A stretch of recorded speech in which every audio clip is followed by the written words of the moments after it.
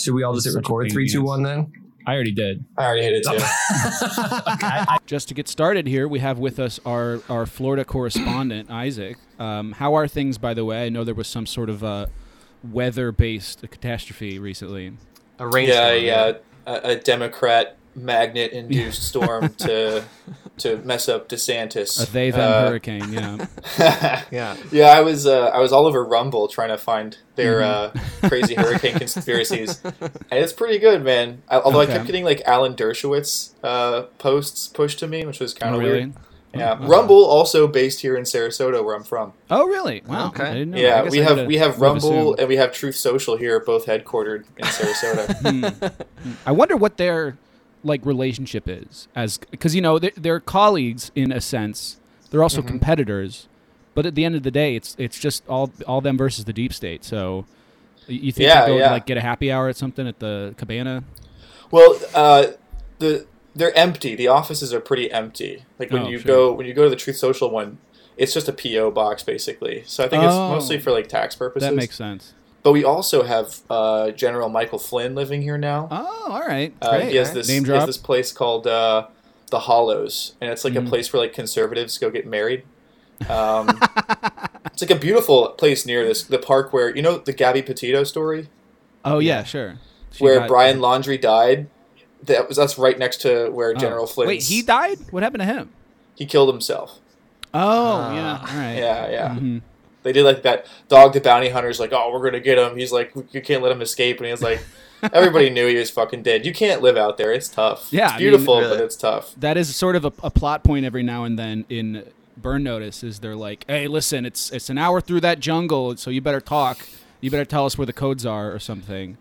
But I'm just, real quick on the Hollows thing, I'm just imagining an Elvis impersonator or a Trump impersonator dressed up as an Elvis impersonator to like give people the wedding vows. Yeah. It's a very funny mental image. It probably doesn't work that way. It's probably more of a like the P.O. box thing.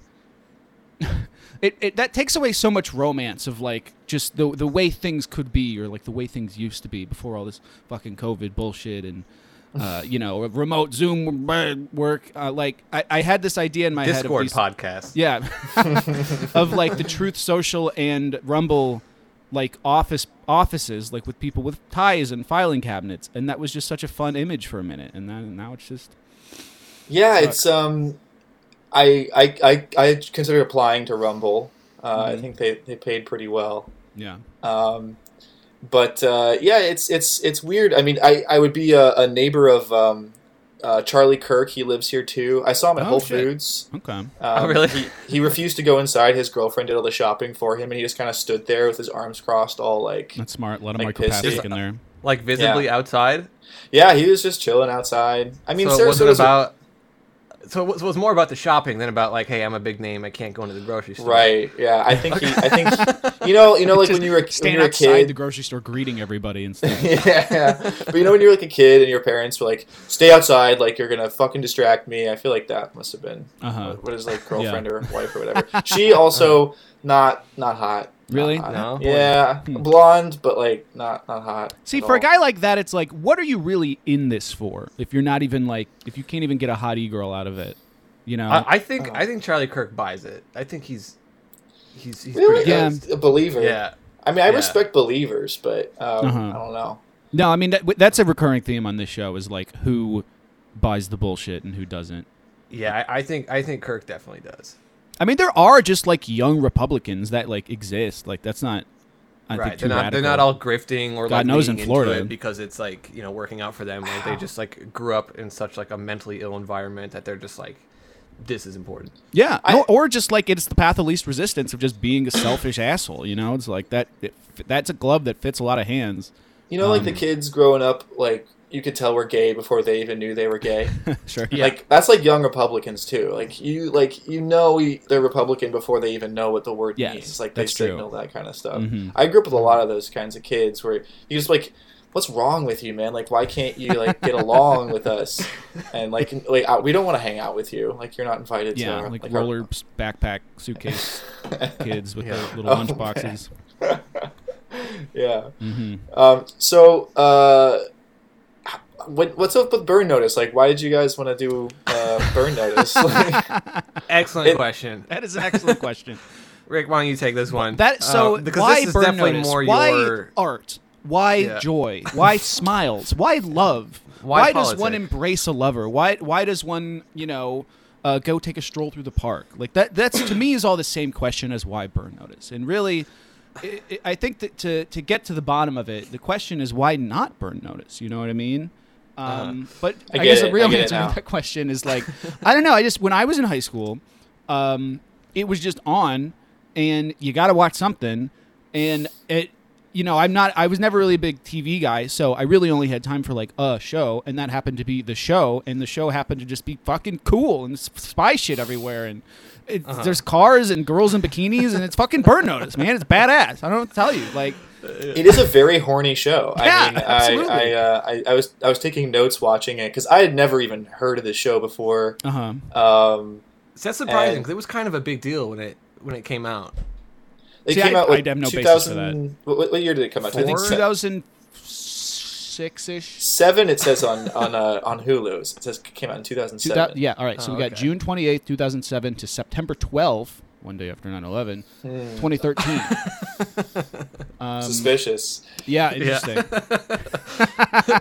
I guess 2007. I was in my first year of college, and so I definitely wasn't watching TV then. Really? Yeah. And yeah, Were you like abusing cough syrup? How'd you pass your time? Or did you study? I study.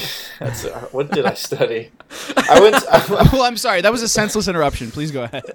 I watched a lot of basketball. I was a terrible student. I was a cool. terrible student. I was obsessed with basketball. I went from being like a stoner in like a big public school in Florida to being like a jock in a really small liberal arts school in Oregon. And so fun. I guess like I've always been a contrarian, I guess, in that regard. Hell yeah, based. Yeah, I learned all the streaming sites back then. Front Row, First Row Sports, stuff like that. Classic. .com, .org, .rsu or whatever. .nz, .russia, pick a favorite. Yeah, so I never really got. I think I was trying to remember the other spy show I ever watched growing or at any point, and I guess like I watched the first season of Homeland with my parents. Okay, see, I've never seen Homeland. You'll have to explain it. I mean, it sucks. It's not. Okay. It's too serious. Yeah. It's too serious. Yes. Right? That makes a lot of sense. And that one was like, to me, at least like even if you didn't know or watch it because it was on like Showtime, so you had to pay for that or whatever. Yeah. Whereas like Burn Notice is for the people on USA. Absolutely. At least it became like a super lib cultural touchstone. Like yes. SNL did parodies of it. Oh, I Everyone see. so it had that kind of I guess gravity to it. Whereas Burn Notice, I literally had never fucking heard of this thing. Yes. And I've watched 11 episodes of the first season, and it's been great like background for me. It's not like it's fun, it's light, quick-witted, smart. It reminded me a lot of House MD. Okay, yeah, it's very episodic, Yeah. I think it's very much the same like target demographic, like a slightly more like I don't know, less cheesy version of like action appeal for men. Like USA seems to have all the shows targeted at like mid 30-year-olds, like very specifically. Yeah, and they just put it together enough to like make it not come across as like an '80s Schwarzenegger movie where like he's just like a cop with that accent. You know what I mean? Yeah, it is one slight tier above that. Yeah, right. And I think that like when I was a dumb high schooler, I was like, yeah, Burn Notice. This is smart, man. Like this show, like it's not stupid. Like there's a lot you could learn a lot from this sort of thing. You can become a CIA agent. Right. Like, I got to save up enough box tops to send to Langley, and then they'll send me back a decoder ring or something. But like the idea of it, like kind of just not forming an imprint in your memory is something that I think about a lot because I talk about the show a lot to people in my life and get that back a lot because, that the premise of America deep state, like spy or cop or soldier or what have you, it was a huge thing after 9/11, when everybody just sort of agreed that a robust deep state was not only necessary, but not something that there was going to be any debate about. But like, if you take a show like 24, for example, which is one that for some reason, I know that the timeline doesn't really sync up as much for the two in their runtime, but like that always stuck out to me as like sort of the opposite kind of spy show, where I think 24 is too tied up in like the day-to-day international politics, and like just it is invested in the psychotic cultural headspace that everybody needed to be, as if you were going to be like serious capital M media. And Burn Notice just like it's about a guy on the outside, right? Like Michael Weston is a Burn spy. That's the entire premise, is that he was a spy who was involved in like Afghanistan and, you know, Tunisia and whatever the fuck. Right, he's like a freelance spy not linked to an agency. Yes, right. And so it necessarily has to exist outside that space of like the nitty-gritty war on terror, or like fight in Iraq, or like whatever shit that people are forced to see on TV day to day. And so what they ended up filling that space with was just fucking cool spy shit, right? Like it's like generic comic book bad guys, but it's also like money launderers and gun runners, and everybody's got a mojito the whole time, and it's just like I find that so appealing, frankly, and I really got a kick out of it then, and still to this day. Maybe that's it was the job. Do you ever consider that it's an op? Oh fuck! God damn it! They got you. I was afraid this was going to happen. So what were your politics back then, though? Like, if you were viewing it through just like a playful lens. I was a big like lib. I was a big Daily Kos reader. I was an Obama voter. I went to a Catholic high school in Kansas. Yeah, Rick's in high school, mind you. Yeah, so and give him some leniency. No, shit. I admit this freely. I was a huge. I was very proud to vote for Barack Obama when I turned 18. And like everybody else was like a young, like literal fucking Charlie Kirk. Like those were the guys I went to high school with. Just with like more proportionate faces, I would say. And so, you know, what few like liberals or you know, leftists wasn't even a term I had ever been familiar with, that there were at my school, we were like very defiant about that. But, you know, at the same time, it was at a point, you know, I graduated in 2011, that there was no, like, we all took as a given this idea of the deep state as a positive thing. And like when Obama killed bin Laden, it was like, see, that's a point for us and the you know, the blue people instead of the red people. So right. You know, the Burn Notice thing, I think fits very well in that template or headspace, because like until the later like half of the show, like Tanner said, they don't even name an agency. So there's just guys in black suits and like nameless SWAT teams without any labeling or agency or like division. And it's just like, okay, we're just expected to believe that not only do these things exist, but, you know, it's probably good that they do, and like war amongst each other on the streets of Miami. Yeah, it did. Yeah. It does feel very apolitical. So that it's. Yes. I don't find myself getting mad at the show for its politics, because it doesn't have any. It doesn't monger the same way that, again, like Homelander 24, I would guess would. Yeah. Sorry, go ahead. That's all I got. Well, that's not all I got. I'll come up with something else. I'll keep talking. No, I think that 24 is a very interesting comparison. You know, like they are slightly on different timelines, but like. But not by much, though. I think 24 was just a little longer. Yeah, I mean, just a couple of years, really. Like, they certainly overlapped, but just started at different times. But, like, 24 is a very, like, deliberate, like, political psyop, right? Like, there are, like, you know, tons and tons of, like, documents, like, linking, like, you know, State Department to, like, you know, working on the show and even, like, advising torture scenes. Mm-hmm. Whereas, like, Burn Notice, it's Tom Tecker, he FOIA'd the Entertainment Liaison Office cool. for every mention of Burn Notice, and the mentions of Burn Notice are either entirely redacted or like completely innocuous, right? Yeah. Whereas like Burn Notice serves its purpose as sort of like, you know, being mostly apolitical while still like casually like kind of like uplifting the sort of like, you know, heroic individual who happens to be like vaguely like deep state linked. Yeah. And I can certainly ignore that for all the like fun and goofy shit that goes on. You know, something that Rick and I talked about, you know, like how like Burn Notice feels like pre 9/11. Like most like post 9/11. Yeah. There's a certain amount of like post 9/11 to like Trump era content that has a certain like fairly rigid like moral and like aesthetic rules. Yeah, and then Burn Notice like doesn't abide by any of that in a strange way. That makes it very easy to enjoy, despite really how silly it is. You're right. When you say stakes, I was actually just thinking about that today. That compared to like Homeland, which I only watched a few episodes of, but I know that it starts to get like more. It gets exponentially. The stakes get exponentially higher, right? It's just like preventing nuclear war, right? Kind of like the whole Marvel universe where they had to like. No, you're not just saving the universe anymore. You're saving the meta universe. Yeah, you're killing every Chinese person alive. And so with Burn Notice, it feels like the stakes are very low. It doesn't feel like that. Does it? Now, I only watched the first season. Does it get? Does it start to jump the shark? Does it start to be like more intense? And no. I'm gonna take this one, Tanner, if you don't mind. Like it. So I think just by virtue of having to like progress in terms of a show with a plot that has stakes that I think to an extent people are going to watch it regardless because you're just like a stay-at-home mom or you got dishonorably discharged from the Navy or whatever and so you don't have a job. Whatever the fucking target demographic is, like you got to have some pretense for the whole thing.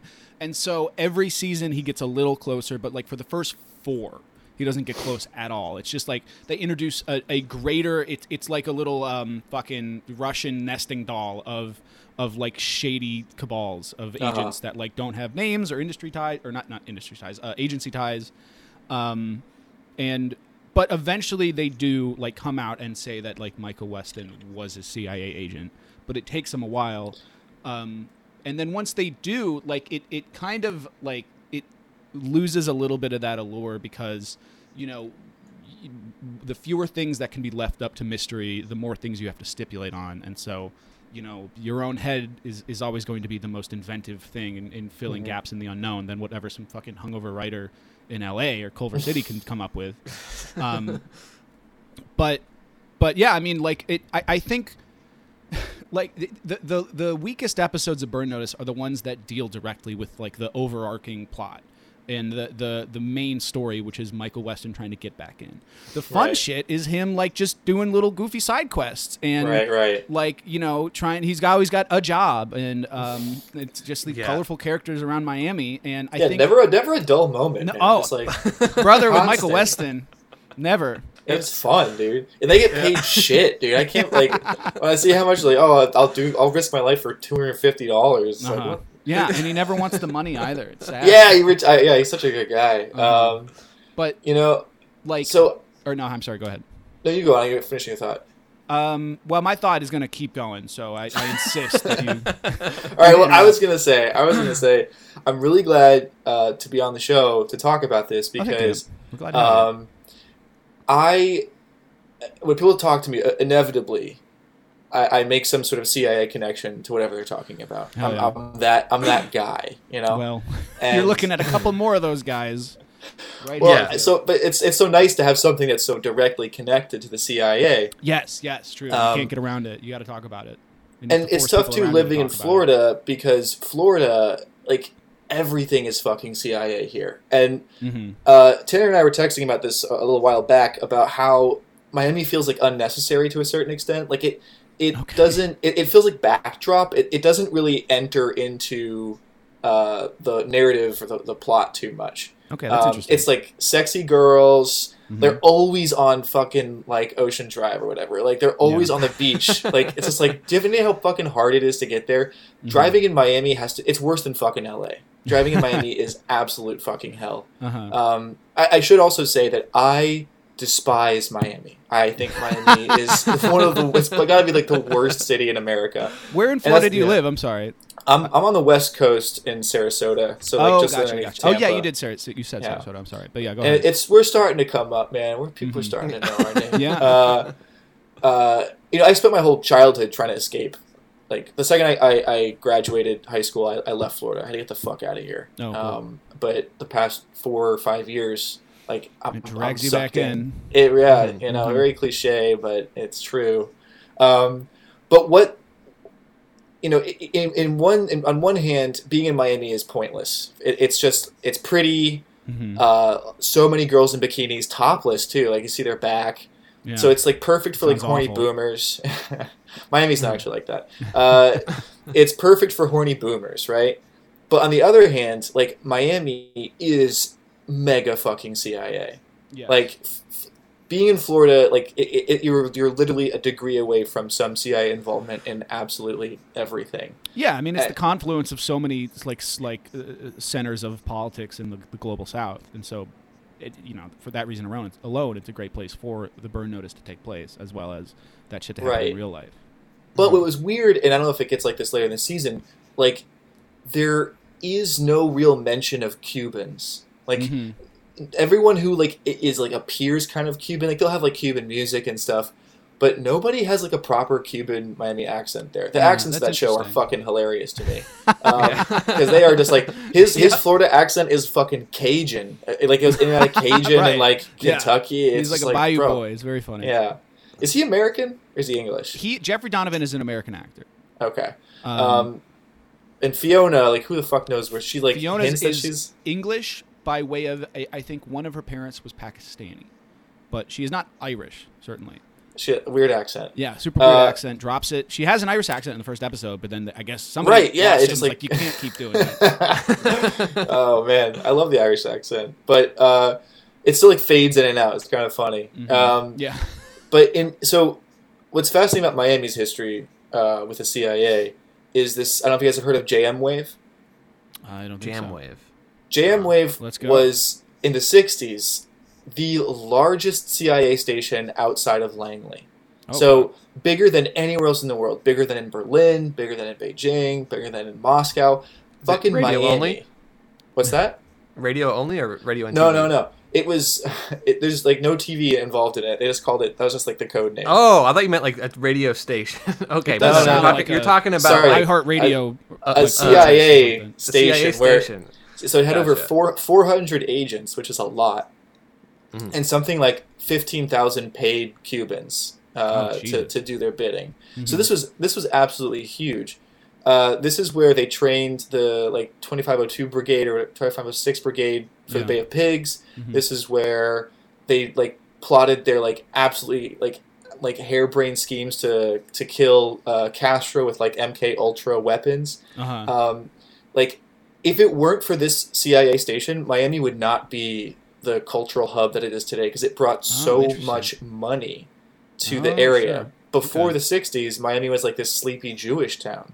And then they brought in everybody. And so in that regard, like the show is like hyper accurate, or it's perfect for like CIA espionage stuff because it's still fucking like it's very interesting because there is no so the story goes that Burn Notice was supposed to take place in New Jersey, right?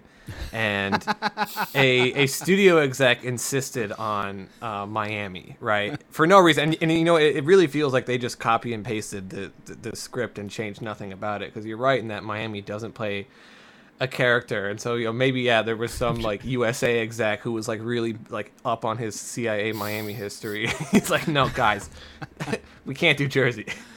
I wish it was in Jersey so bad. That would be so funny to just have like you call this a fucking mojito? Get out of the ping! Fee, where's my fucking yogurt? He's always eating yogurt. Oh yeah, dude, that's so weird. What is that? What is up with that's a shitty joke, is what it is. It's a dumb recurring joke character that trait. Land. Right. He's like he also I think does encapsulate like a good, more like modern CIA agent, because the CIA sociopath. You're right. Yeah, a sociopath. Yeah, if you just eat yogurt, you're a sociopath for sure. And he's eating like unhealthy yogurt, like it's colorful. Like, right, he comes out with like he's got Trix yogurt. Yeah, he's eating like Go-Gurt. He's just like, all right, Fee, hand me the Go-Gurt, and then just houses the whole thing in 2 seconds. No, if you're a real man, it's very primal to eat Faye yogurt, not fucking Dannon fruit on the bottom. Come on, man. That's exactly right. Yeah, fruit on the bottom. Animals. Jammers. But he like represents, I think, like modern day CIA agents are just like goody two-shoe nerds. Like if in order to become a CIA agent today, you cannot smoke weed. You cannot like do drugs. Mm-hmm. Back in the day, they were just like drunk Irish dudes, right? Like, yeah, absolutely. So I think they got that part right, at least. No, if they put Bill Casey in the show, he would have died in the second episode. He would have tripped and fell down the stairs, and then decapitated himself. But what's funny is, so at one point in, I think season 4 or 5, and that's when it kind of falls off. It comes back at 6 and 7, in my opinion. But they do a Burt Reynolds cameo. And he shows up as, like, the old generation spy who's, like, in it to fuck girls and, like, have fancy cocktails.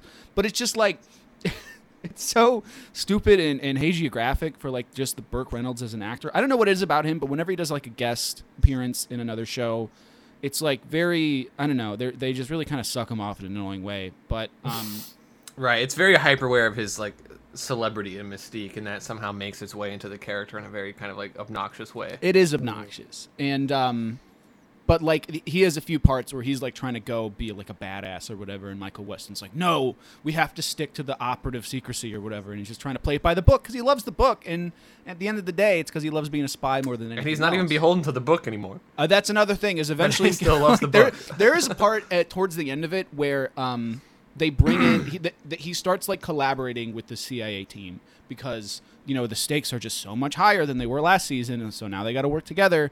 And it's this actress Laura Smart, I think her name is. She was in like The West Wing and like Community for a little bit. You guys would recognize her, but she like at one point they're chasing this bad guy who was committed the bad deed of the season. It's like the season finale, and Sam says we can't go into there; it's too dangerous, but Mike is like, we have to because it's for the op, and Sam's like, but I don't think you should, and I'm gonna stop you, Mike. And he's like, no, I gotta, and he pulls a gun on him in front of the CIA lady, and she's like, you can't do that anymore. Like you're working on behalf of the CIA.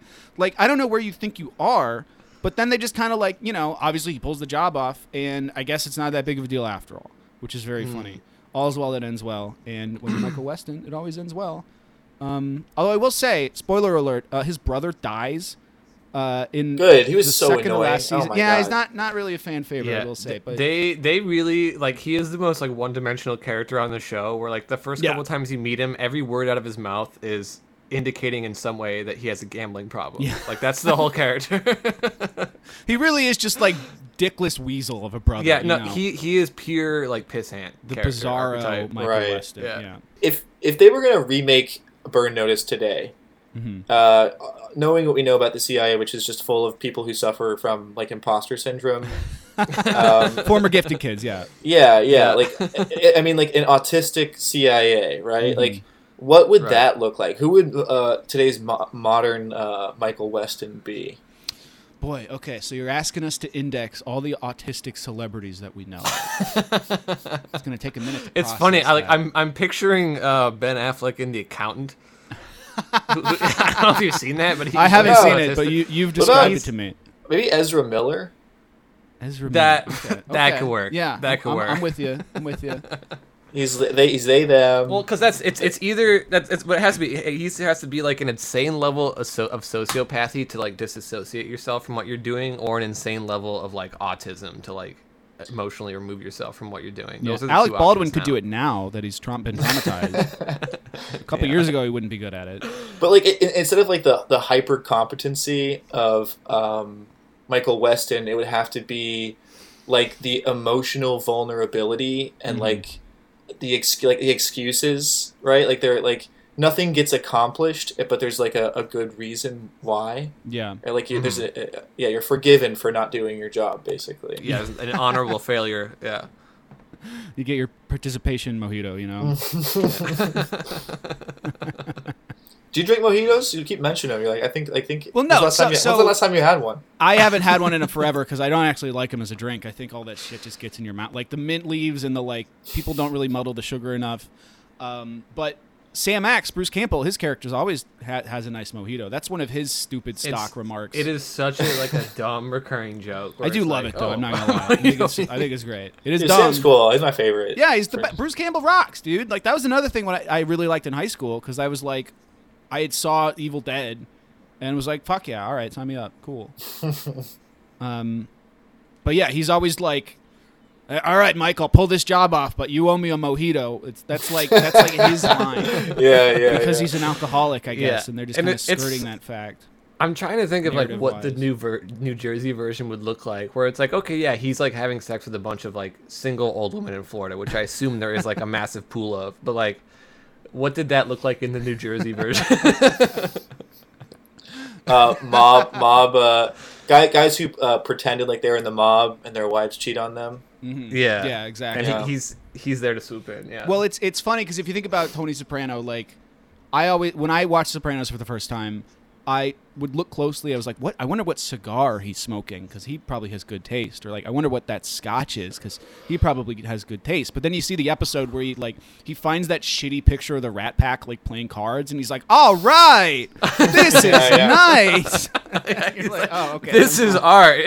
Look at this thing; it's beautiful." So they are very analogous in that way, I guess. But I think like Bruce Campbell, as this like puckish ex-Navy SEAL, has a very funny like his role is at the beginning of it is he's one of the allies that Michael Weston has because it starts off as informing on him to the FBI and then slowly stops doing that and like just becomes part of the team. Right. But he really is a tragic figure in a way if you kind of telescope out like 1,000 feet because it's like he's always forced to drop what he's doing to go on this stupid like wild goose chase for some other guy, and then he's like, "Hey Mike, I spent 24 hours flipping through these files. You want any of this?" And then he's just like, "Thanks, Sam. Anyway, I'm gonna go move on and like go to the fucking club and dance and dress cool and like be a cool guy." And he's just like, "All right, well I guess I'll go get some mojito." I mean, I feel like there's like a tiny little like hint of sexual tension between them. Like the last episode I watched, Sam came over with like a bucket of KFC fried chicken, and Michael's like doing like inverted sit-ups, and he points the gun at him, and he's like, "Oh, yes. that trans fat's gonna kill you first." He's like fat shaming him while he's eating yogurt, like shirtless, like glistening, and yeah, I mean, like I think it's a beautiful platonic love. Actually, like it doesn't feel particularly gay, and Michael feels like asexual to me. Like I like. Yeah.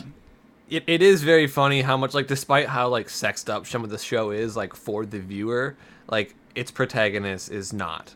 Like, that's never on, like, despite how many people, like, are, like, overly aggressive in courting him. Like, I'm thinking of, like, that one agent, like, early on, I don't know if he made it that far, who's like, courting worst. him. And he's just like, I'm here for the job, you know? Paxton, yeah.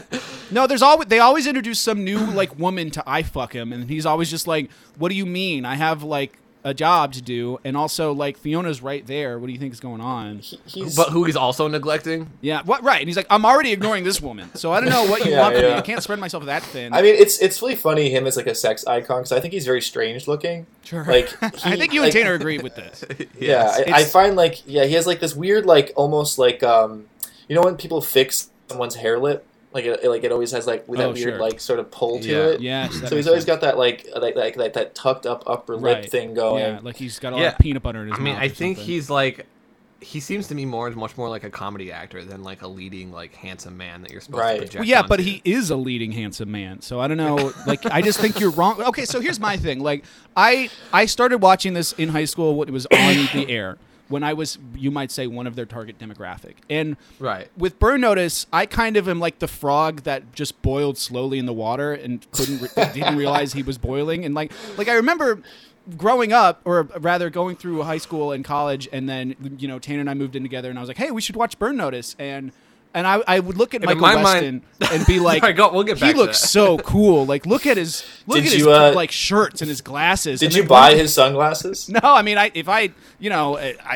probably like $400. I would assume. If you could find them, you would get. But you can find knockoffs on Alipay for sure. Oh, okay, duly noted. Remembering that, checking the timestamp on this one. But and I remember Tanner said, "God, he looks like shit. What fucking clothes is he wearing?" And I was just like, "What?" I think he looks stupid too. Yeah, high school, you heard that and was like, "Oh yeah, man." I kept thinking like he must have had to change. Like, one thing that's also inauthentically Floridian about this thing is no one is fucking sweating. Like, he is constantly dry, and he's wearing a suit outside in the afternoon, and like they never really like that's the thing about Florida is like there's no way of knowing the season necessarily. Sure. Although, except for like a rain, there's a lot of rain. We have a rainy season that just is about finished right now. It usually starts around April. Interesting.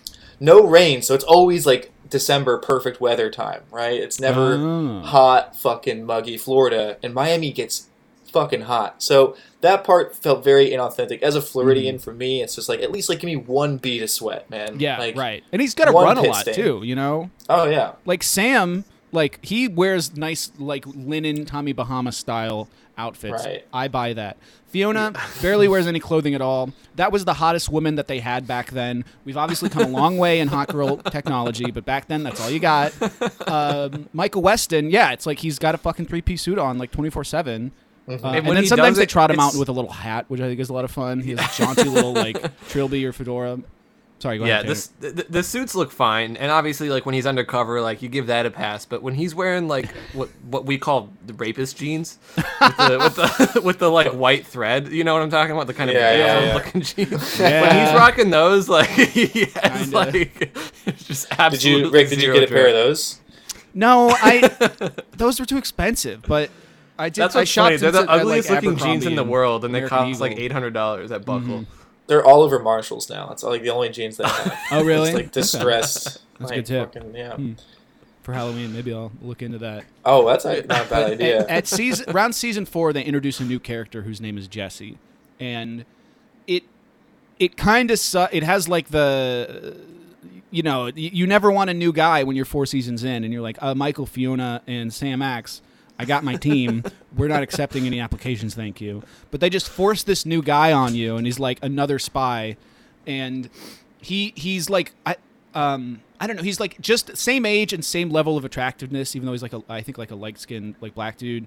His name's Jesse, and the way they force him upon you as the viewer is just so like revolting because it's just like he shows up and he's like a spy who Michael ends up burning on accident while he's on one of his like cliffhanger like.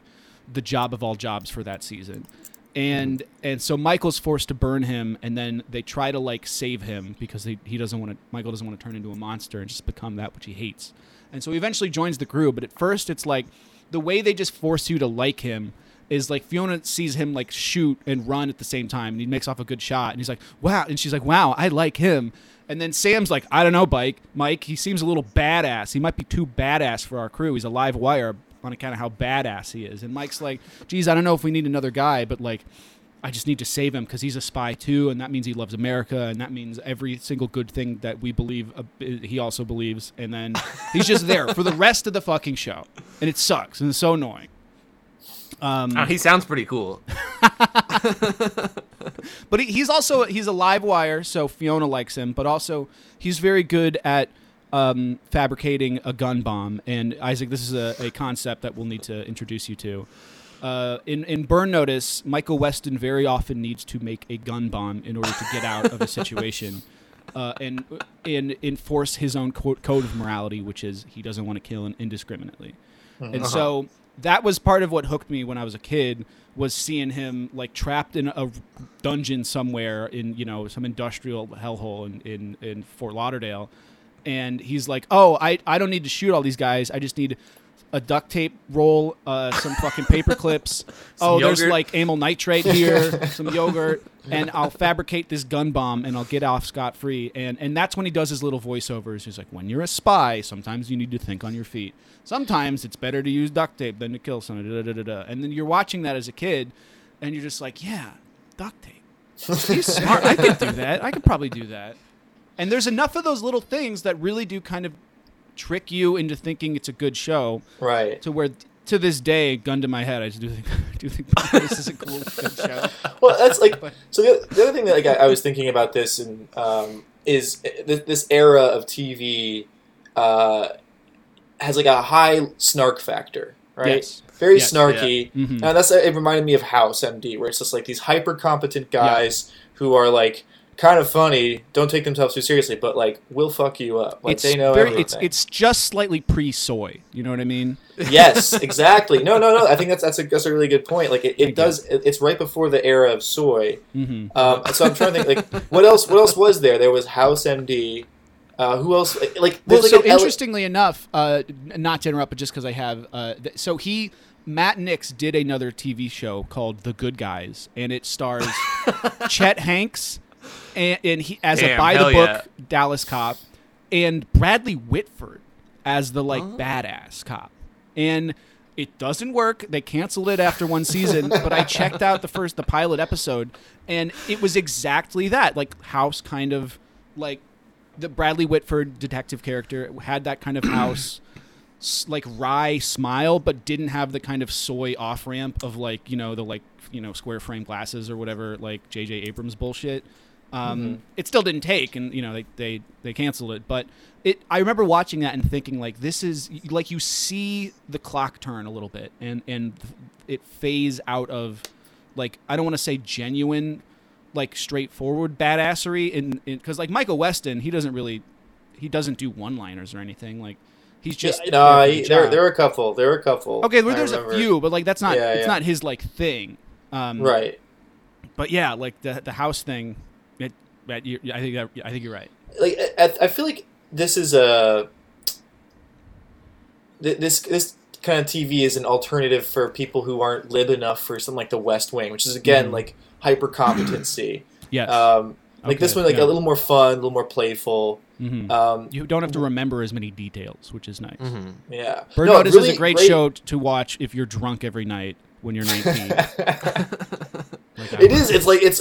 I mean, like it's hypnotic in a way. Like, and it actually was. I've been falling asleep to it, which is actually pretty hard for me to do because if I'm watching television. Actually, it wakes me up. I get compelled. Yeah. This just is like a great, bit of TV NyQuil for me. Yeah, because it could just wash over you, right? Like it does. It really does. When Tanner and I started watching it, and we can go into this a little bit now, but like I have a very distinct memory. I don't remember what episode it was, but he turned to me and asked it was the height of some job where they're like in a car chase and they're hucking gun bombs left and right, and like it's just like things are very tense and it's energetic and they're almost pulling the job off, and Tanner turns to me and he goes, "What the fuck is happening?" And I had to stop and say, it doesn't matter, right? Like it doesn't make a difference what is happening in the show at any given moment, because all you need to know is there's fucking girls and yogurt and dancing and there's a car chase and he makes a little gun bomb and he fires it off and like they get out of it and it's fucking awesome. It's cool. So in a way then this is like kind of perfect for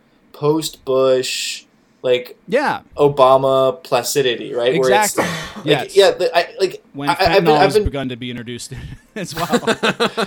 I've lately, as my mind has been like warped by conspiracies and my worldview has changed radically over these past 5-6 years. I've been trying to remember. I was like, what was I thinking about before then? What did I care about? Like, what was important? Yeah, what was guiding me? And I can remember like sports, right? But like it was this period of like cultural peacetime in a way. Like, right. When LeBron James plays in Miami, you don't really have to worry about much else. Yeah, once he left, shit went down. Then you were an existential nightmare. Yeah, I'm sure. Yeah. So it's interesting in that regard, yeah, because it doesn't have those kinds of stakes, very apolitical. Mm-hmm. Do Cubans ever get introduced to this thing? Is there a Cuban element ever? The one episode I can think of, and to be honest, a lot of my memory is blurry because most of the time I've spent watching the show has been drunk or on pills or some combination of the two, and I should have been studying. But they have one episode where they go to like a little Cuba neighborhood, and they don't really talk about the mainland or the Cuban government or anything. It's like they have the concept of Miami Cubans is present, and they always got a little cafecito and things like that. But to my knowledge, I can't really pinpoint a time when like the Cuba question is like brought up. Mm-hmm.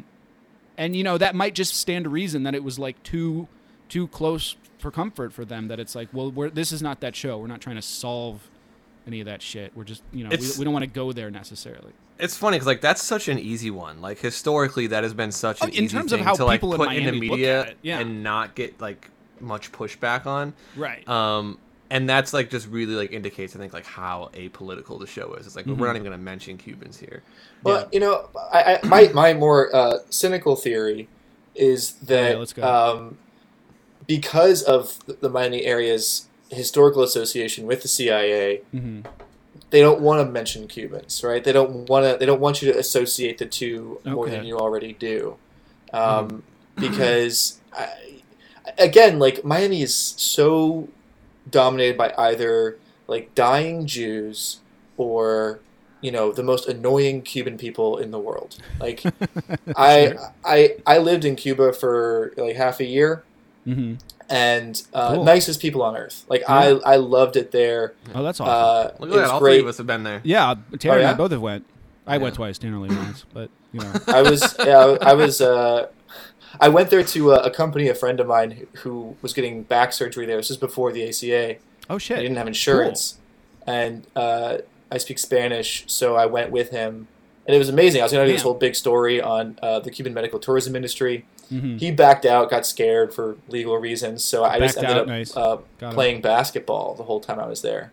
Oh, awesome. Cool. Yeah, and I got to learn the city through that. Literally the nicest people on earth. Like they would not let me pay for a goddamn thing. I kept being like, let me get dinner, let me get drinks. They're just like, no, absolutely not. Like it was such a different experience from other places I've been where you're just like constantly getting hustled. Yeah. Just zero fucking hustle culture in Cuba. It doesn't occur to people there. Yeah. Like I remember one of the more vivid experiences I have when I was in Cuba was we stopped to ask for directions, and this woman was just outside her house, and we were talking to her for a little bit, and then went and met up with some person we knew there. And he was like, so who were you talking to? And we were like, oh yeah, this lady down the block. She seemed nice. And he was like, oh yeah, she actually won a silver medal at the Olympics like a couple years ago. And it's just like around, happy to help out, tell you where to park or whatever. It's just like, and I don't know. I mean, I think it's pretty clear where the three of us stand on the Cuba question. But it really, once you're there, you're just like, holy shit. But Miami is the exact opposite. I mean, if I'm racist, it's against Midwesterners and Cuban Americans. I find what they've become. I think this happens with we love a wet foot, culture. We hate a dry foot. Yeah, or whatever it is. Something happens to immigrant cultures when they move to America. I think it really poisons people. Yes. You see this with any group who like leaves like a communist country or whatever, and then like turns on their own people, becomes like the most like right wing like militant asshole. Yeah. And that's like what Miami's filled with. Miami is also the number one MLM culture in the entire country. It's really? got there's more fraud in Miami than anywhere else in the country. That's interesting. I guess it's got this just like energy that is like disgusting to me. Like I can't stand it. Yeah, I mean, a lot of my friends see all the hustlers left. That's why there's no hustle culture left. That's true. Yeah. Yeah. And like Fidel in his infinite wisdom was like dumped off all the fucking like rapist, murderous assholes and left them in Miami. It's true. It's kind of like Australia in a way too. It's Smart. just like even take our worst people, and so it's definitely done something. Like Fidel didn't send his best.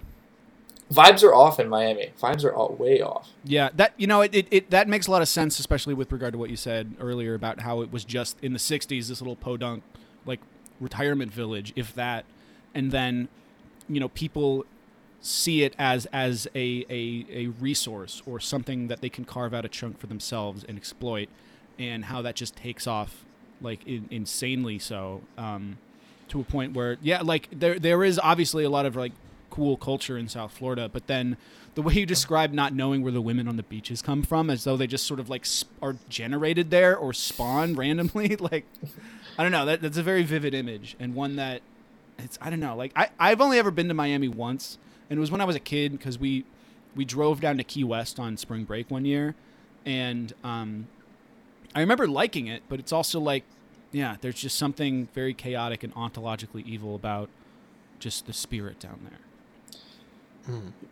It's the one good thing about climate change is that it's gonna take Miami first. It's literally like the streets are like even in the lightest rain, like like the water like starts to percolate from the sewer Yes. and up in there, and it's just like, why? Like, see that I've spent a lot more time in New Orleans, and I think they are kind of tied in that sense that they are both sinking into the earth and will not exist for much longer. And in New Orleans, there's kind of like a kind of gallows humor, Titanic cello band like jubilation to it, where it's like this is like New Orleans is a really cool city with a ton of authentic culture and like really cool people, independent of all the like Bourbon Street bullshit, but just like it is unlike anywhere else on earth. And Miami is like that too, but it seems like the way they have chosen to respond to their impending doom is one of just such increased violence and hatred for one another in a way that is very fascinating, I guess. No, the nihilism there is out of control. I like that's a really interesting point. I think that Miami is both in denial and also incredibly aggressive. Did you see that one video of the guy driving and like shooting on the freeway in Miami in his car? No. Did you see that? You'll have to be more specific. Was Oh he my filming? god, dude! It's Miami it's, highway shootings. It happens. If you Google that, it happens. You wouldn't be able to find this because there's so many. Yeah. But this guy, he's filming himself in his own car, and some guy is like, Smart. it's super aggressive. Like they're like on the freeway, guys getting too close to him. He's like slowing down, fucking with him. And you see the other car is about to like pull around to the side of him, and so he reaches into his side compartment and pulls out a gun. Mm-hmm. Windows closed. Begins to fire at the fucking car going past him. So he like first of all is now considerably more deaf. Yeah. His car is fucked up, and like the way he does it, the video of him doing it is like he's like cringing, making this like wild face, and like I would shooting, imagine, like, yeah. all over. It's like, why is this happening? and that's just like to me. That's just like, oh, that couldn't happen anywhere else but in Miami. I don't think everybody in Miami is stupid, but I do think there is a plurality of people who get all of their education not from school, but from Cheddar News, the advertisements on gas pumps.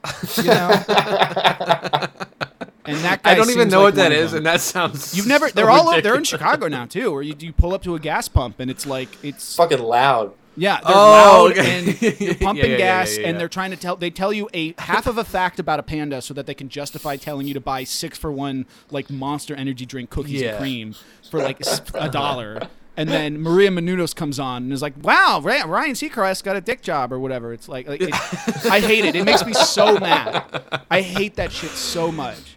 It's funny. Like you mentioned, like the craziest people in Miami. Like we both live in Chicago and have for 10 years. Sort of like what is seen as being like the apex of like crime in the United States. But we both have some pretty hardcore road rage, and we'll I think antagonize and retaliate without Only place I get concern mad for is our in own the car. safety. Mm-hmm. But if it was in Miami, I would have to, I think, very quickly change my course of action for that reason. Yeah, I mean, guy could just keep a scorpion in his fucking glove box and throw it into your fucking sunroof, and that'd be one of the better outcomes too. Yeah. Yeah. So one of the things, and this is sort of tied with our conversation about just like what people are like, but one of the things that I'm so fascinated with when it comes to the show of Burn Notice is their conception of morality. And it's a difficult question to answer because in a sense they are tied to the morality of the American state and one of empire. But he also spends so much time on the outside of it that the good versus evil split that you get in most spy films and media, like, the government agent is good, the evil genius is bad, he's trying to like build a volcanic layer or tie a girl to the railroad track or whatever. It's untenable because he is not acting on behalf of the U.S. government for most of it. So, but they want to reaffirm that distinction exists because at the end of the day, we're all red-blooded American patriots. But they can't do it like literally because of the fact that he's not one of them as it stands. So, he in the process of getting in or trying to get back in, he has to do things that would keep him out.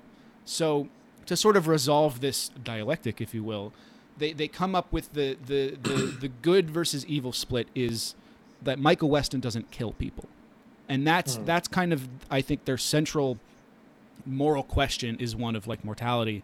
And it's funny for many reasons, one of which is that eventually he does start killing people and he has this kind of like,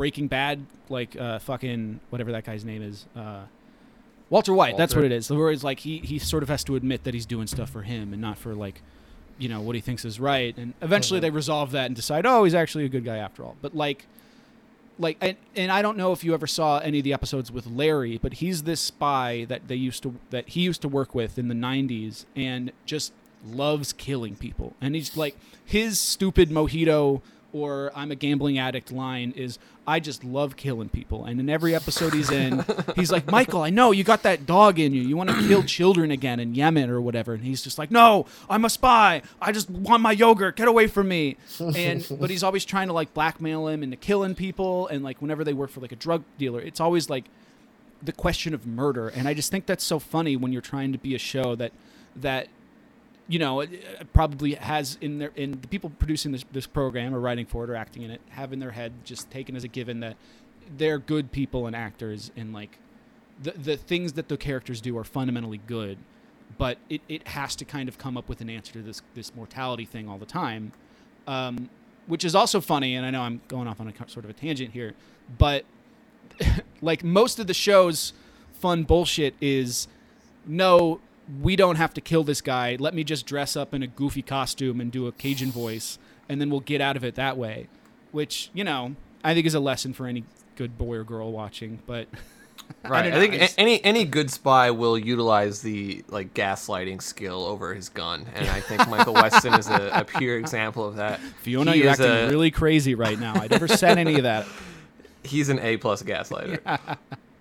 I was actually thinking about that too with in the morality question. In his anti-horniness, in his asexuality, like I've only seen he had sex with Fiona in one episode, and it was like very passionate. It wasn't like it was like they were fighting. They were like literally fighting, and then ended up having sex. Classic. But yeah, I feel like having sex is evil, right? Having sex is immoral. Yeah, because it's not for the job.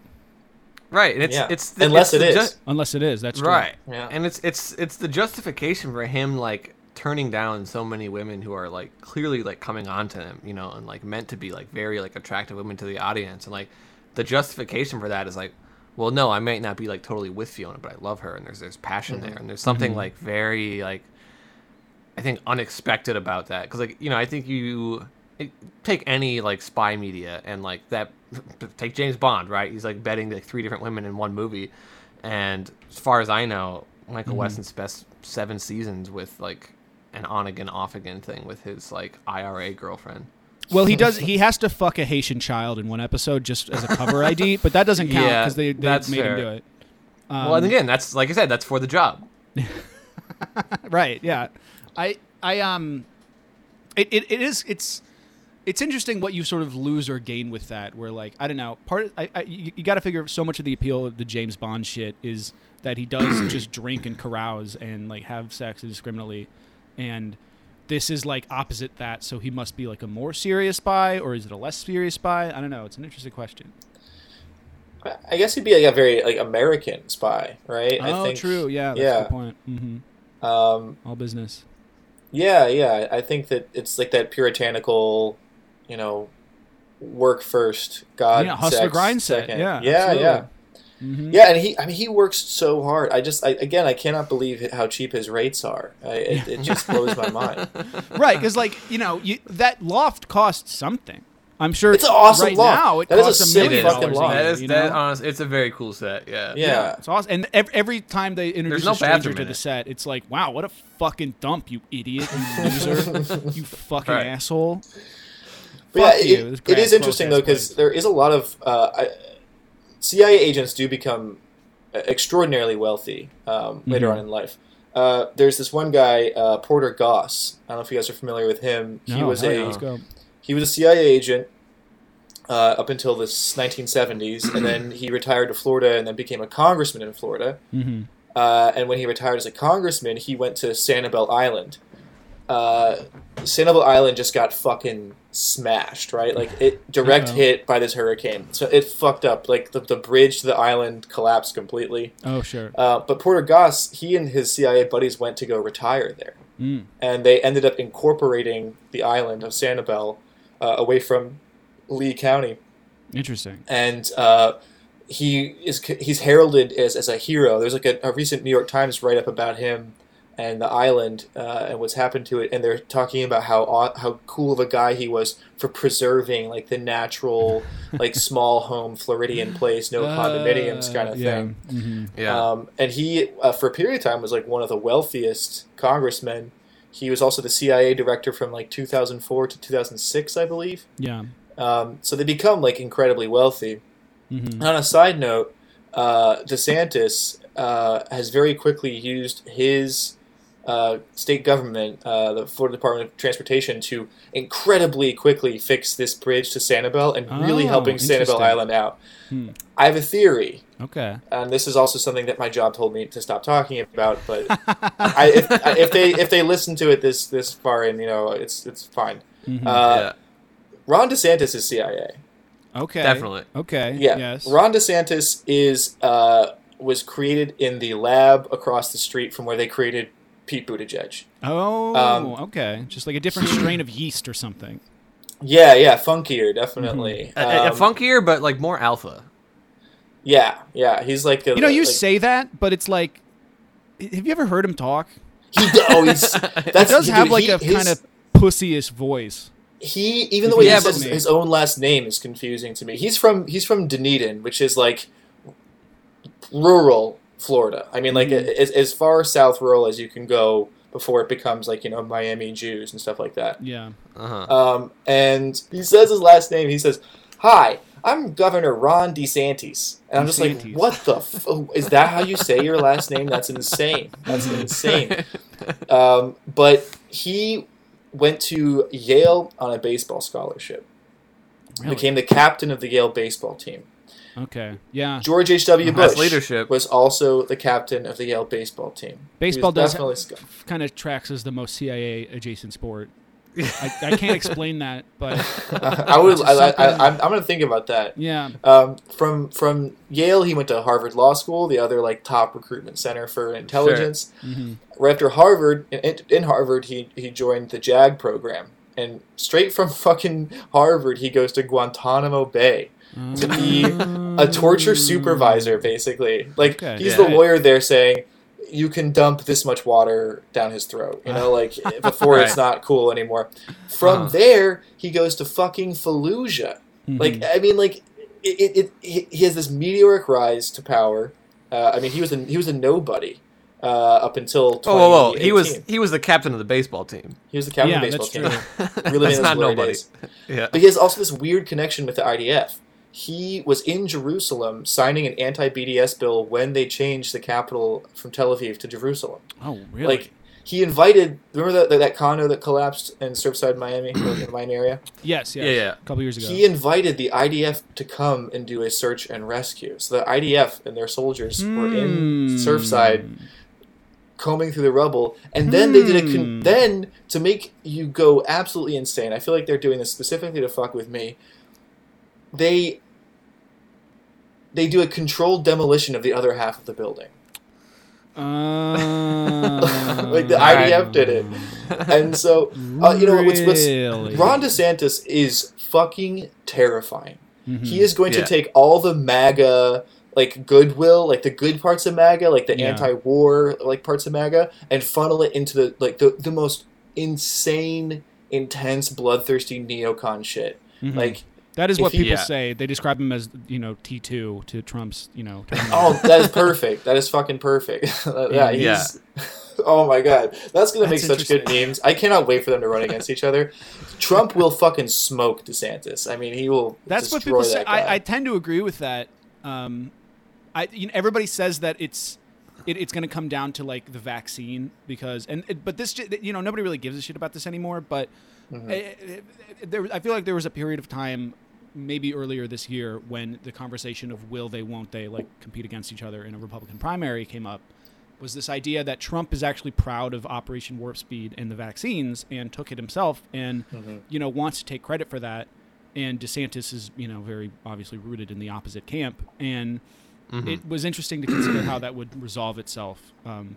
But now that I'm just saying this out loud, it's like nobody really thinks about that anymore. Certainly not in Right, South Florida, I would assume. it did like hurt him a little bit initially, but like now no one gives a shit about that. But like there was something a like marked 4% of people have taken the new booster that's out. What do people talk? What do people care about right now? I don't even know. Oh God, damn it! burn notice. Hopefully for the past hour it's been burn notice. Oh yeah. And now this new island of like ex-CIA apparently like if their names were like General Underpants Buttfucker, they would just be African warlords. You know what I mean? Like that's the same thing, but they're just like CIA guys, so they get a pass. It's kind of fucked up if you ask me. Yeah, I mean, so maybe God was punishing them. I think with that direct hit, so don't feel too bad. Many are saying this. No, I don't. Fuck them, man. So they're both definitely gonna run. Who are they gonna run with? I think it's gonna be a DeSantis Gabbard ticket. Oh, that's right. Yeah, she's taking a real heel turn. But you're right though. I mean, at least we can watch those debates in a year. I feel like that's something. Trump will just pick Don Jr. Why not? Who cares? Well, who does he need? No, I'm kind of serious. Like, who does he need? A black guy. Oh, sure. Okay. Who's not Kanye. Yeah. I think I've heard Tim Scott as a good running mate. Tim Scott. Oh yeah, he's senator from South Carolina. Yeah, the black South Carolina senator. Yeah, but he's not that like crazy though. I thought he was like quote unquote like one of the more normal center right Republicans, or maybe I have that wrong. I don't know. I just think having that kind of shield would be perfect for him. If he could have Thomas Sowell run as his VP, the ultimate shield. The thing about Trump has always been like, what fucking shield? Like, what do I need a shield for? Like he's the guy who's not really worried about that, and that is why so many people. Dude, he's fucking Goku, man. That's all. Yeah, and DeSantis is Vegeta, I guess. So that yeah. I don't really know much about that lore. I just know they're. No, he's no, Majin, that works. Yeah, okay. He's Majin Buu. DeSantis is getting incredibly fat. Is he really? My buddy who works in Tallahassee Capitol Building says that he orders like a massive BBQ platter like for lunch every day. If you look at his suits, they're incredibly ill-fitting. He's getting big. He's going a big boy. A grilled iguana every day for lunch. Dude, don't knock the grilled iguana, man. That's good. No, it seems to be working for him. He's eating good. That's healthy, dude. Like, that's lean meat right there. It's a lean meat, yeah. Yeah, grilled, too. That's the healthiest way to eat it. Steamed iguana. Nice. Mm-hmm, that's true. Well, they have a lot of microplastics in them, I'm told, so you gotta stay away. It's not Liver King approved. That's right. That's how we decide what's sorry good. Sorry if I derailed the conversation here. Let's get back to... No, I mean, that... No, that's fine. Or go ahead. We did want to talk Florida a little bit. Yeah, absolutely, because like, it's just... how much that is, like, so... I guess it's the central, like, combining element of your podcast, which I enjoy very much, and you... In plugging it, give Rick a little, I guess, rundown of the show. You and Tanner were having text conversations without me, so you'll have to beg my pardon. Not even text. Isaac's big on sending voice chats, which I appreciate. Oh, well, that's nice and intimate, too. Cool. Glad you guys are really getting along. Hey, I'll start sending you selfies. Correct. Yeah, okay. Yeah. That's more like it. Christ. Yeah, my buddy Chris Sanders and I started a podcast called Cheeseburger in Babylon, and... Yeah, I think the tagline is like two native Florida men in search of Florida's humanity. Mm-hmm. We're both guys who like left Florida and came back, and we've been interviewing like just anybody Florida related. Mm-hmm. I think our best show so far is the guy who had sex with the dolphin. We hung out and talked to him. Tanner might have mentioned this to me. How it's the sizzle reel of that one. Well, he had a consensual sexual relationship with a dolphin. He claims the dolphin courted him. I believe it. You're gonna have to. Yeah. I'm apologizing again for sounding so stupid and ignorant, but what was that process like? Obtaining consent from a dolphin. I mean, if you're in the water with a dolphin, it's kind of that's its territory, right? Uh-huh. Yeah. Apparently, like it echolocated his dick, gave him like an echolocation job. Yeah, I mean he is very sincere in talking about how like he communicated with the dolphin some way, and he's sticking. Michael Weston would not have sex with a dolphin. We know that. No, he would politely turn that dolphin down. He knows they're perfidious creatures that would only give him bad intel. And I walked away from that not being like, okay, I believe him, but I believe that he believes that, and I guess. And that's just as good. That's all that matters, right? In this day and age. The sexual relationship we had with his dog, I couldn't get behind that one. Yeah. That one is like, I was like, it's a dog, man. It can't do that. While we were at his house, recording the podcast. He's down in like Punta Gorda and Port Charlotte, and when we pull up to his house, I see the first thing I see is a dog bowl. I'm like, oh no. and he goes in, he has a dog, and while we're recording the podcast, the dog is like coming between my legs with its snout, and I'm like trying to like push it away without making too much noise. I'm like, this is fucked up, man. I can't. He just has like a sock draped over the doghouse like handle or something. You know, Tanner and I, we had a specific conversation about trying to be less gross and like sexual on the podcast. Well, this has not been very horny. It's my fault. No. But here's the thing: you lured me in with the listen. You're a bad person if you don't believe his incident with the dolphin it wasn't consensual. And then I was like, okay, fine, yeah, you're right. I'm credulous. I buy it. I'm on board now. And then he hit me with he also fucks dogs. So I really feel like you pulled the rug out from under me. I mean, he's a wild guy, and Florida just seems to attract that stuff. You know, there's the whole Florida man phenomenon, which I think is partly unfair. The reason why the whole Florida man thing exists is because we have this thing called the Sunshine Law, which makes available public records to everybody immediately. And so that's why it's so easy to find out like what anyone has been arrested for in any official capacity. And there's good parts about it because it exposes certain bad behavior, but white collar criminals don't get punished for this. It's just like poor fucking like mentally disabled people who get caught like jerking off at the wrong place. Yeah, every once in a while you'll see one of those magazines in Chicago that has people's head like mugshots, and it's just like, this is gross. It really is, especially because like in Florida you'll see this occasionally where it's like man arrested for possession of child pornography. It's just like, yeah, he was arrested. He was not found guilty of. Oh, yeah, and that shit's in the fucking permanent record. Like, so even if it's just like total misunderstanding, total mistake, like Pete Townsend, like level mistake. But right, sometimes you're just holding your friend's child pornography. Yeah, and it's not yours, and you get arrested, and you get your name cleared. In anime years, she's 1,000 years old. I don't know what part of that you don't understand. But it's unfortunate for those people. Yeah. Well, one thing I wanted to say I really like about your show that sort of like. I don't know. It sort of touches on a lot of stuff that like Rick and I talk about on and off the show, which is like, you know, in the, I guess just like cesspool of like ironic and non-ironic and hard to tell like meme pages and podcasts, etc. that like we bump elbows with. You know, I was listening to your show, and something that like I don't see people like do often is I forget the name of the comedian you had on. Sebastian Maniscalco. Yes. Well, like, were you like, you know, despite him being a guest, you know, from what I can tell, maybe like even outside of your guys' league a little bit, and netting this guest, you challenge him a lot on some of his like, clearly, I think he's very confident in like some of his like political views, and like despite having him on, like I was waiting for just like sort of like awkward like nod and like get through to the next subject, and you're always like, well, hold on a minute, you know. Like, I can't remember some of the details, but like some of the like, let's say, I think he was talking about like, I don't know, I guess like appropriately targeted humor in some cases. And he seemed to have like a very like naive idea about that.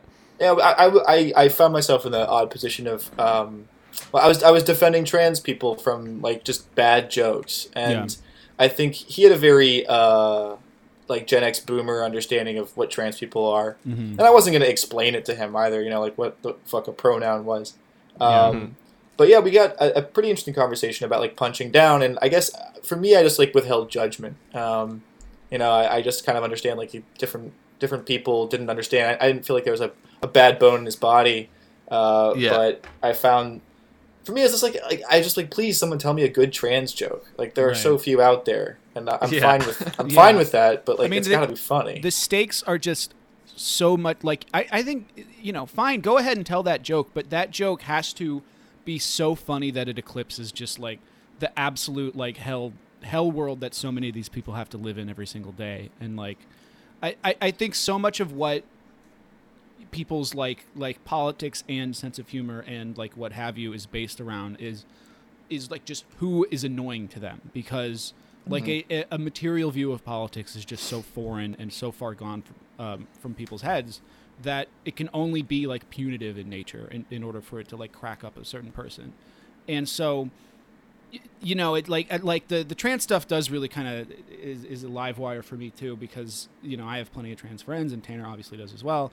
And like, I think people get upset at like just goofy liberals on Twitter, and like, yeah, I hate those fucking people too.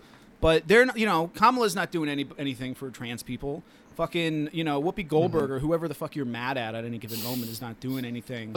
Like, they're basically on your side, really, if you think about it. And yeah, I don't know, it sucks. It's shitty. Yeah, no, it's tough. It's especially tough for trans people. And I was thinking about this recently, how like the qualifications for being trans is just you say you are, right? Yeah. So there's no like system for becoming trans in any, like the community itself, like anybody can belong to it without any sort of like ritual or like process or even like a hazing, right? Like anybody. I mean, imagine if you could get burned from being trans. Yeah, I'm not going to riff on that because I wouldn't go well. Maybe, I don't know, but I wonder where does Michael Weston stand on the question. But it's unfortunate, like the trans community has to answer for sometimes just like literally like mentally ill people or people who are acting in bad faith, like the Canadian teacher with tits. Like, yeah, right. That's not fair. One. That's a tough ball to feel as an ally. Yeah, and like that Korean spa situation, or that like when like someone said like a man's in the bathroom with like his dick out, and then everyone's like, oh no, they're trans, a woman's a woman, and it turned out that the person was in fact like a sexual predator. Yeah. And it's just so unfortunate that like the knee-jerk reaction is like, well, they say they are, so we have to like defend them, and then there's like so much backtracking and like right. Yeah. I mean, it's difficult because I think a lot of the time there is the tendency to say, well, there just isn't room for nuance anymore, and because all of our conversations happen online and are, you know, just transmitted through social media, everybody's going to hear everything and has to respond to everything, and every single story has to be funneled through every political lens that you can possibly think of.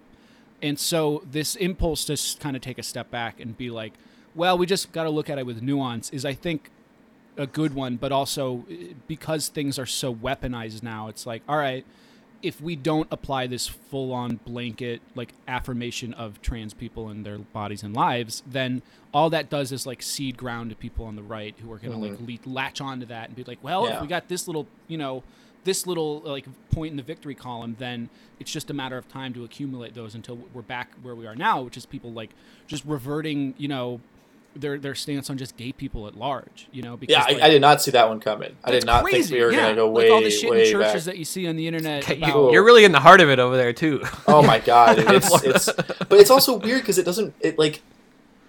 don't know. I mean, it doesn't feel like that in a way either. I mean, I'm not gay, but I am Jewish, although I'm like I'm rejecting that. Like because of how other Jews behave, because of Israel, because these are all these people who like proudly say they're Jewish and are doing things to me that I grew up that are go against what I thought being Jewish meant. Right. I'm just like, well, then either you're not Jewish or I'm not Jewish, and it's just easier for me to say you can have it. Like I'm not that thing anymore. Like I don't want it. But I don't know. It feels scary here, but at the same time, it's not like. I think about this too, like, so Tanner, you and I, like, I guess we kind of bonded over just, like, talking shit on Instagram, right? Sounds like a lot of fun. Yeah. we first started talking after I had made that video a couple months ago. And I love that video. And like, and I saw some of yours. What video?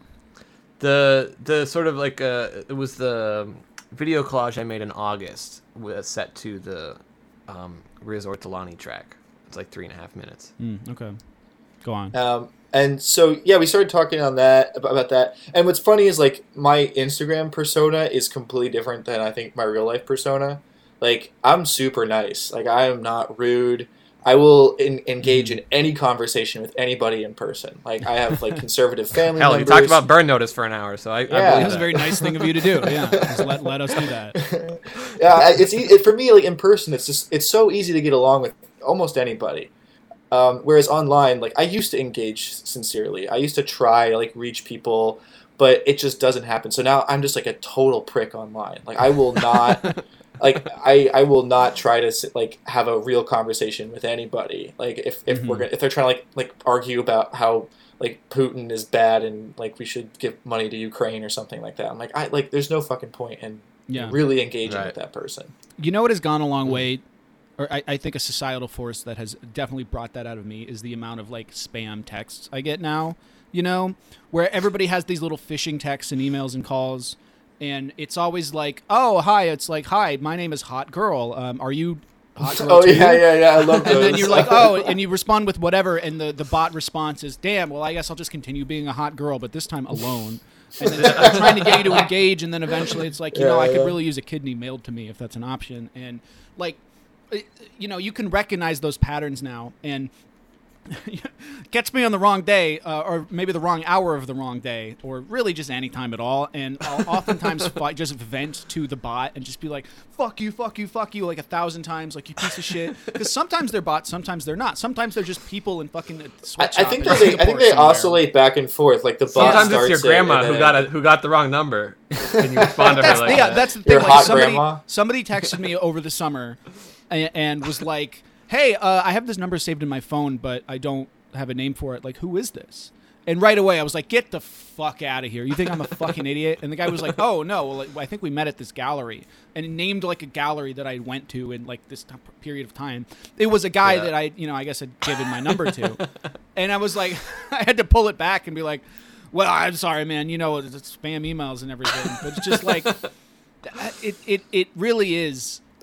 That's mark hilarious. Of where we're at, where it's like just these little pinpoints of like just isolating our humanity from one another in a very shitty way. You've really done a great job, I think, in illuminating why I respond to these the way that I do. Because I always respond to them, as you know, and I send you screenshots of them. And one of two ways. If I'm in a good mood, I will say I am first last name of a friend we know. I'm a domestic terrorist, right? And then I'll screenshot that and send it to the friend. Not funny. I think it's funny. No, it is funny. Because it's funny to see like how much are they willing to like allow me kind of like go unhinged while still trying to run their scam. Like like at what point are they like, hey, I need to go on my scam and call the FBI? Or what I'll do is I'll send the most like disgusting picture on my phone that I have if I'm like really angry at this person, right? Mm-hmm. Yeah, I pretended like someone was trying to kill me, and I was like, I'm begging them to call the police to save me. That's the Michael Weston thinking, the old representation. Yeah. But yeah, it is really just like such a it's such a cliche thing to say, like a sign of the times. But like the fact that spam text bots and emails are back. It's the real life version of the sidewalks in Florida where they're just sinking into the earth, just puddles appearing out of nowhere, and you're like, boy, that seems bad. Is there anything we can do about it? I guess probably not. What I'm gonna go do is yell at somebody in traffic instead. That'll make me feel better. What I'm gonna do is go Photoshop a picture of Joe Biden leaving Harp Weather Station the day before the hurricane, and just throw that into the ether and see what happens. And you know what? Both of those are valid responses, I think. But no, it's man, it is strange times. Anti-Semitism is back with the force too, man. Like the amount of, like, so what's your experience with that, Ben? None. I mean, I don't look Jewish. He's not thank Jewish. God. He just told us he's not Jewish anymore. So he can't experience it. Oh. I know the exact moment nice. that I became Jewish. I remember it. I was with my dad. We were driving in his green Ford truck. And he's a deal hunter, good Jew that he is. Sure. And he would go to garage sales, and I was too annoying, so he'd just leave me in the truck. Okay. And we were like, he came back kind of fast and in a bad mood, and I could tell something was up, and I was like, what's wrong? And he's like, the guy said something I didn't like. And I went, what did he say? He's like, I was asking about this chainsaw, and he said, don't Jew me. And I was like, what's that? What's that mean? I must have been like 8, 9 years old or something. And he explained to me like what it meant, and immediately I was like, I'm Jewish. I'm fucking Jewish, right? And I got it was born in like victimization and anger, and I think that's like why I think the Jewish culture, the Jewish identity has had like one of the longest like contiguous cultures, right? Is because we're born of victimization. Like every holiday is like, remember what they did to us? Remember like when they tried to kill us and we just like barely got out, but for the grace of God, like. So I think that I'm tired of that now. I don't know. Tired of like the victimhood. It makes sense what you said. I think the Jewish identity is one that is characterized by what has been done or attempted to be done to it, and that it's got to wear on you after a while. Well, and being hated is also just like fun too. Like it's like being like you're both the underdog, but like technically like not really. Like you're doing pretty good, and so it gives you a great sort of like oppression narrative. Like. Yeah, I like you're like Eminem kind of, you know what I mean? Exactly. I went to a school where I was like one of the few white people, but I didn't want to be like the white person, so I was like, actually, I'm not white, I'm Jewish. Like I was able to like separate myself with like a half degree from all the other white kids, and like so I was like cool with the black kids or whatever. But that it was silly stuff, and I personally haven't experienced any significant anti-Semitism online all the time, just like constantly. Sure. That's interesting. Constantly, and it's getting weird.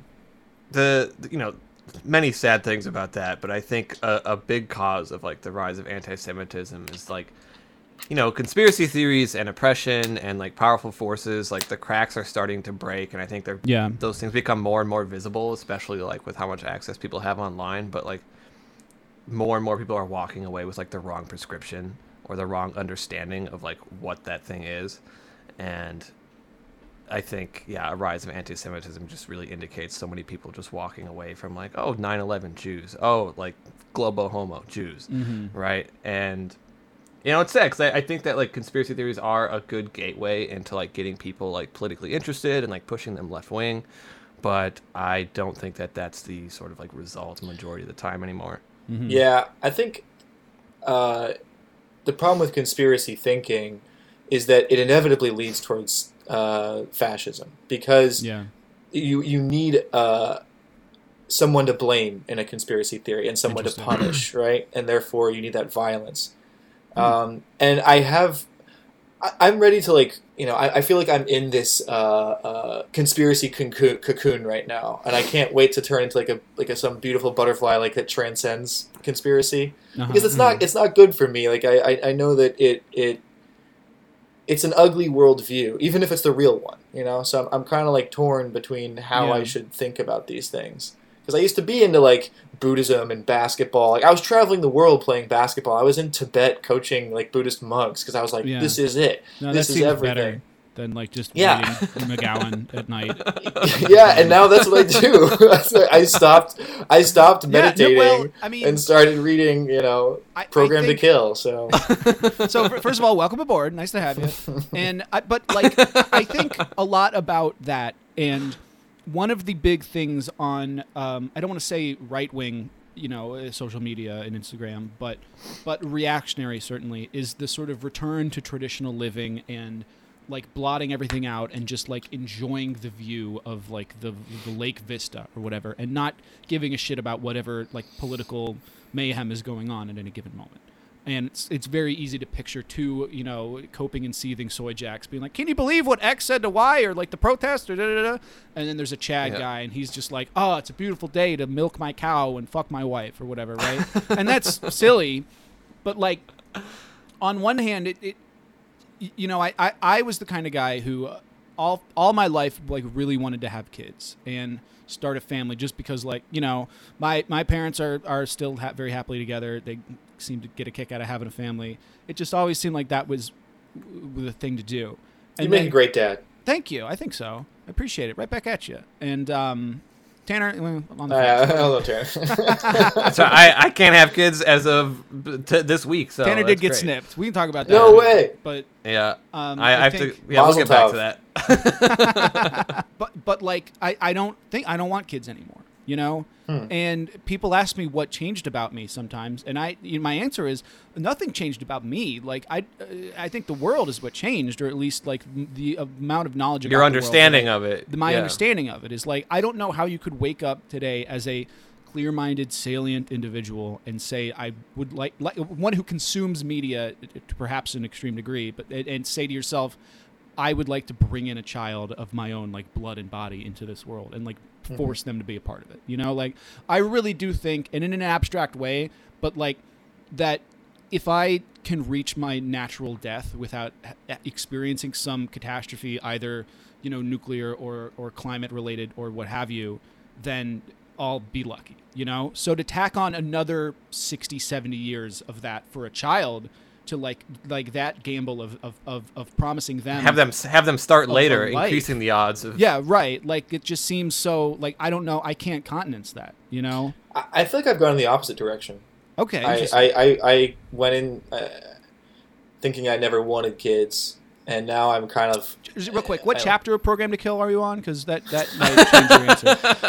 It's page 2, I think. Oh, okay. The problem I have with, like, Program to Kill, like, is the same thing I have with a lot of some of the independent journalism out there. Yeah. Is that, like, if I get all academic about it, I'm like, this isn't properly sourced. Like, I can't, like, I don't know about this.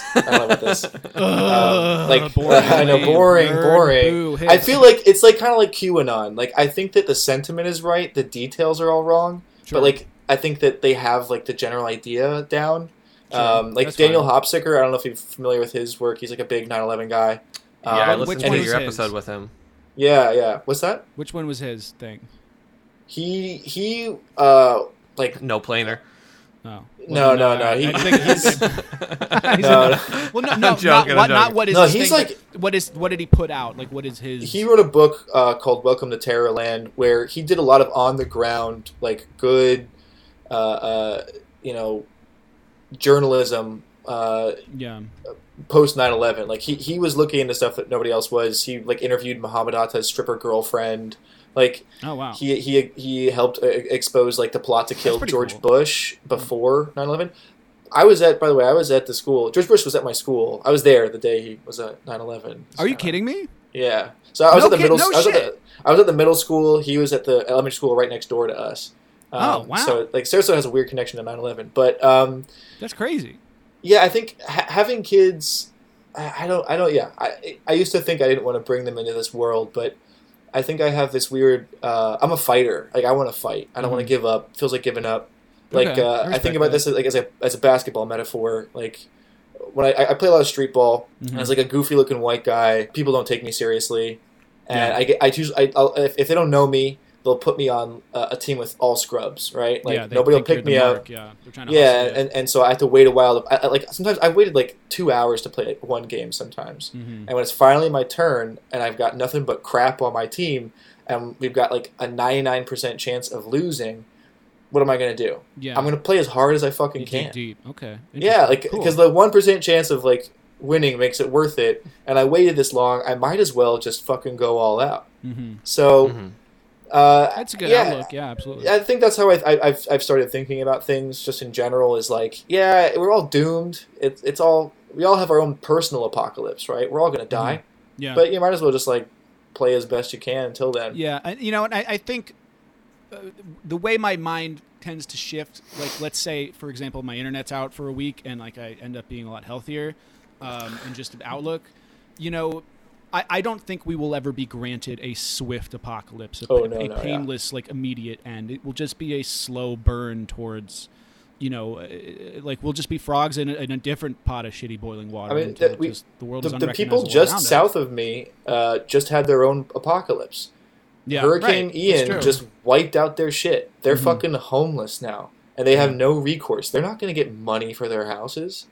We overnight have, like, 500,000 new homeless people in the state of Florida. Jesus. So, like, it happens every day. So what is the attitude in Florida, like, vis-a-vis the Ian, like, catastrophe? Like, is it possible to identify new, like, doom adjacent, like, black pilled thinking and just people on the street, or is that just, like, not even how people I think their lives? Even as the hurricane approached, it was a better them than me attitude, right? Because the hurricanes wobble, like, they never hit where they say they're going to hit, and that's why, like, 24 hours before the storm was going to hit Sarasota, I was on the phone with my dad and my mom.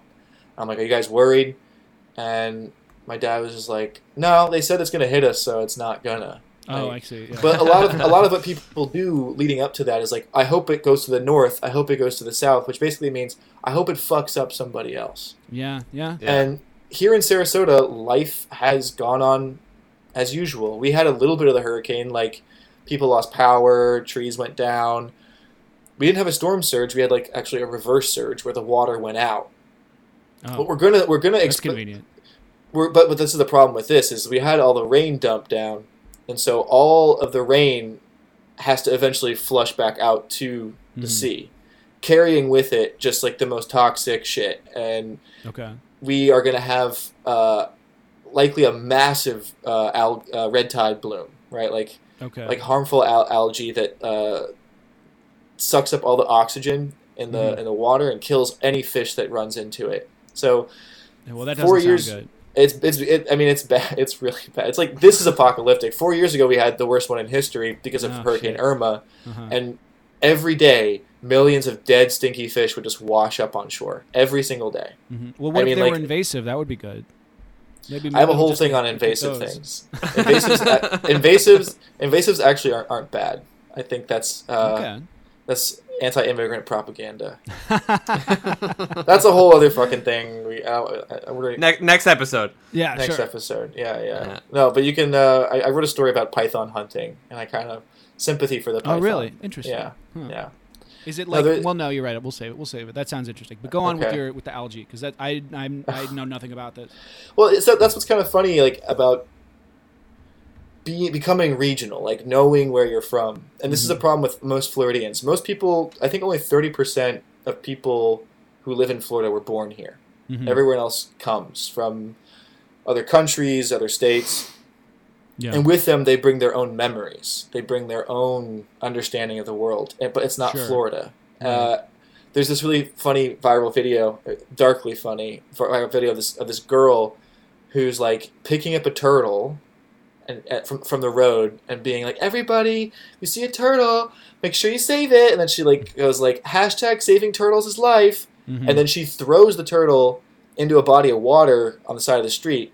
It was a gopher tortoise, an endangered terrestrial reptile. She fucking killed it. And she's from Florida. And it's like, how did you not know that? How did you not know that like one of our keystone species can't swim? You just fucking killed it. Like, you're an adult. You shouldn't do that.